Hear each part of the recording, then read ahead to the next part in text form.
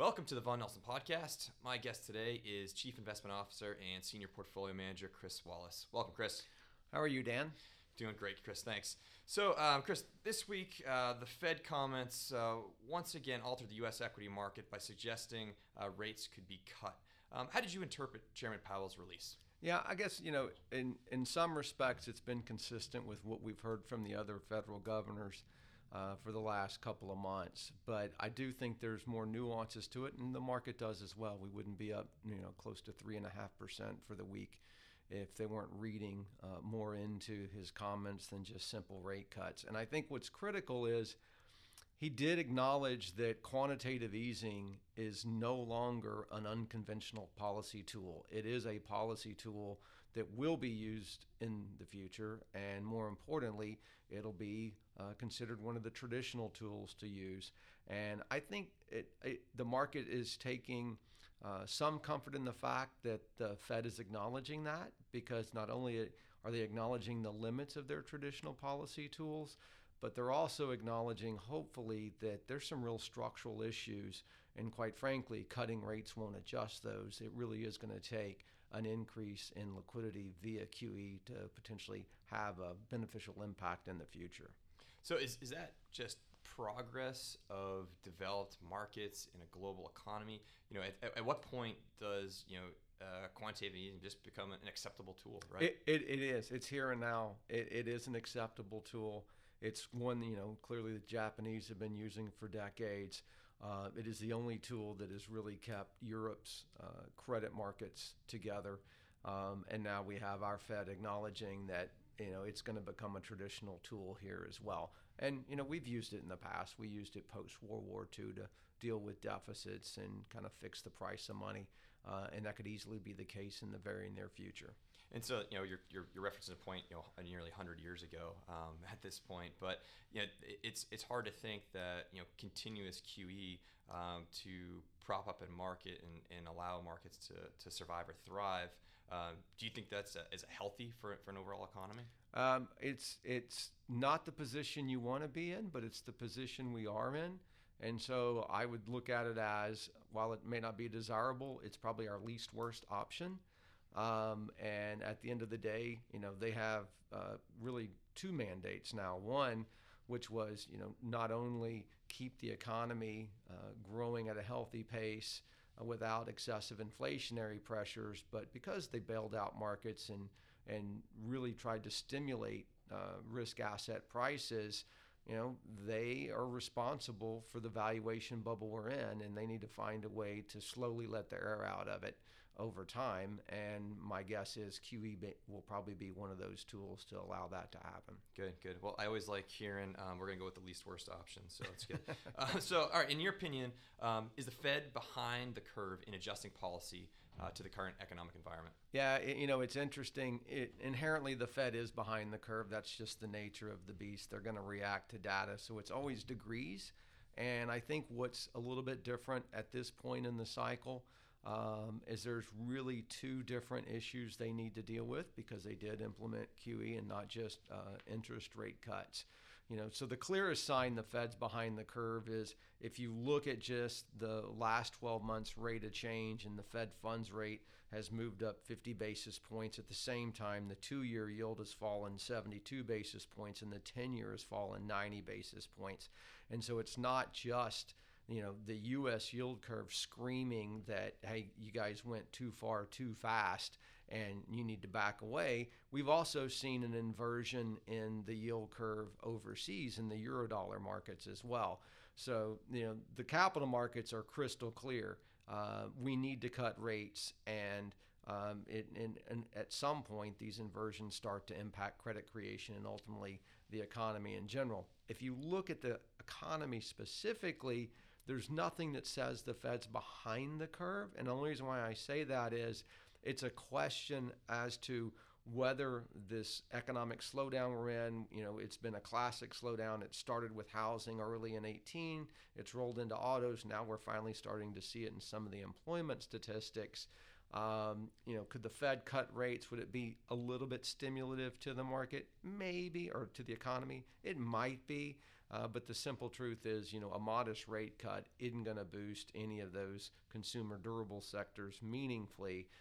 It's really just to address some deteriorating liquidity conditions in credit markets, and that's probably the primary reason they should either A, cut rates, or more importantly, they really need to stop quantitative tightening. That's the bigger issue in credit markets. Right. So, you mentioned some signs of slowdown in your last response there. ADP numbers are down. You mentioned autos. So, what are the odds of the slowdown that we're experiencing currently, turning into an actual recession? Right.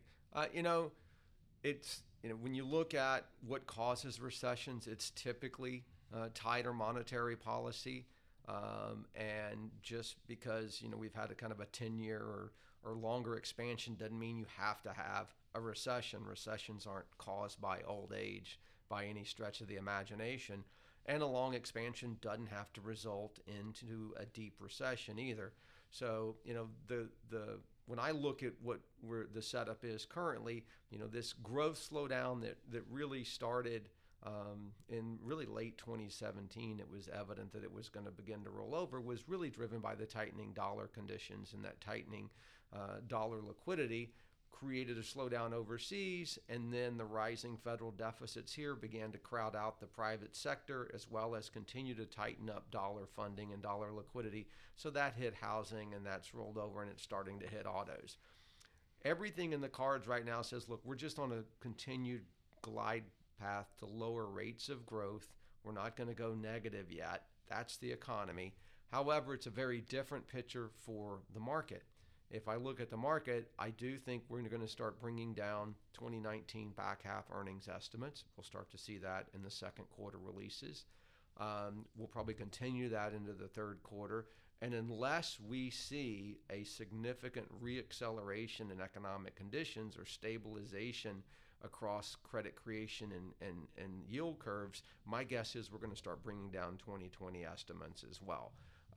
And unfortunately, just because of our 10-year history and the amount of stimulus that has gone into risk assets, we can have a negative wealth effect, and that could tip us into recession. But right now, we're just looking at a generic slowdown. The real risk is, if we do go into a recession, what levers do we really have to address that?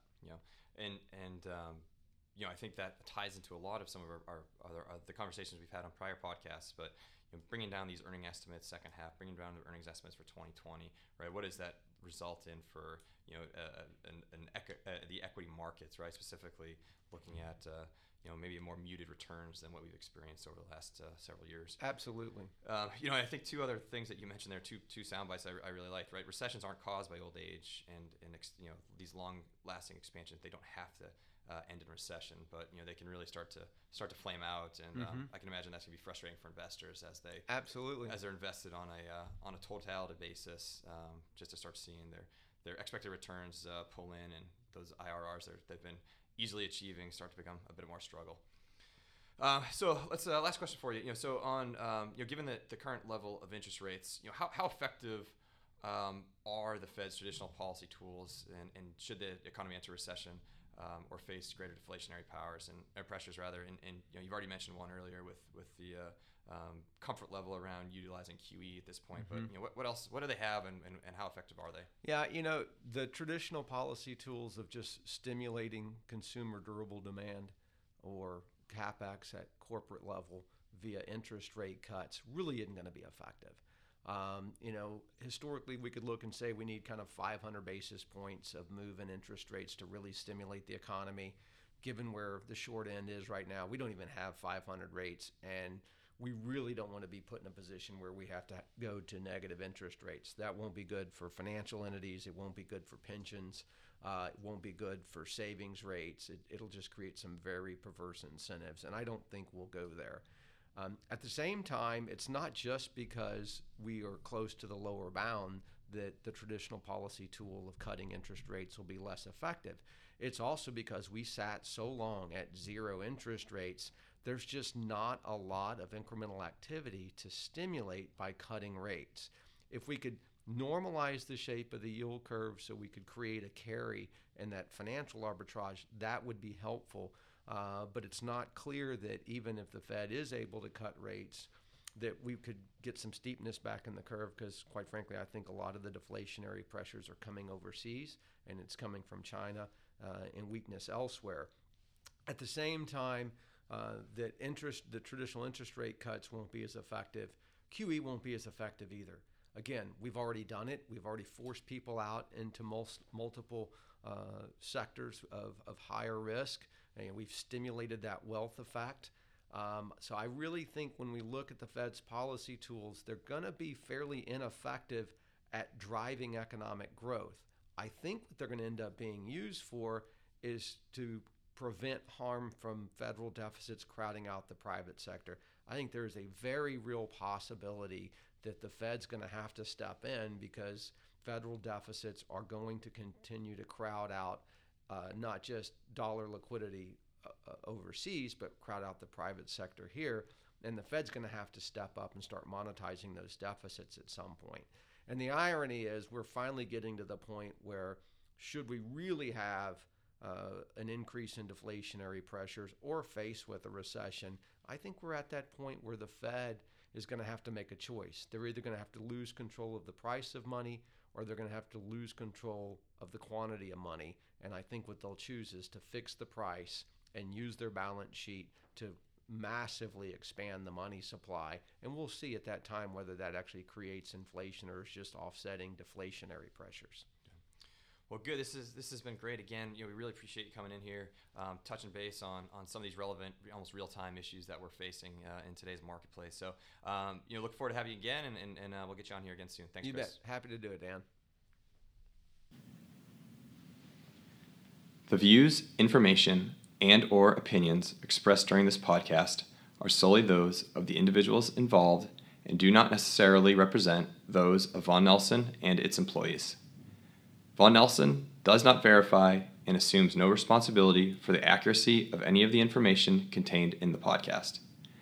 The primary purpose of the information, opinions, and thoughts presented in this podcast is to educate and inform. This podcast, or any podcast in the series, does not constitute professional investment advice or services, and any reliance on the information provided is done at your own risk. Past performance is not an indication of future performance. By accessing this podcast, you acknowledge that the entire contents of this podcast are the property of Vaughan Nelson or used by Vaughan Nelson with permission and are protected under U.S. copyright and trademark laws.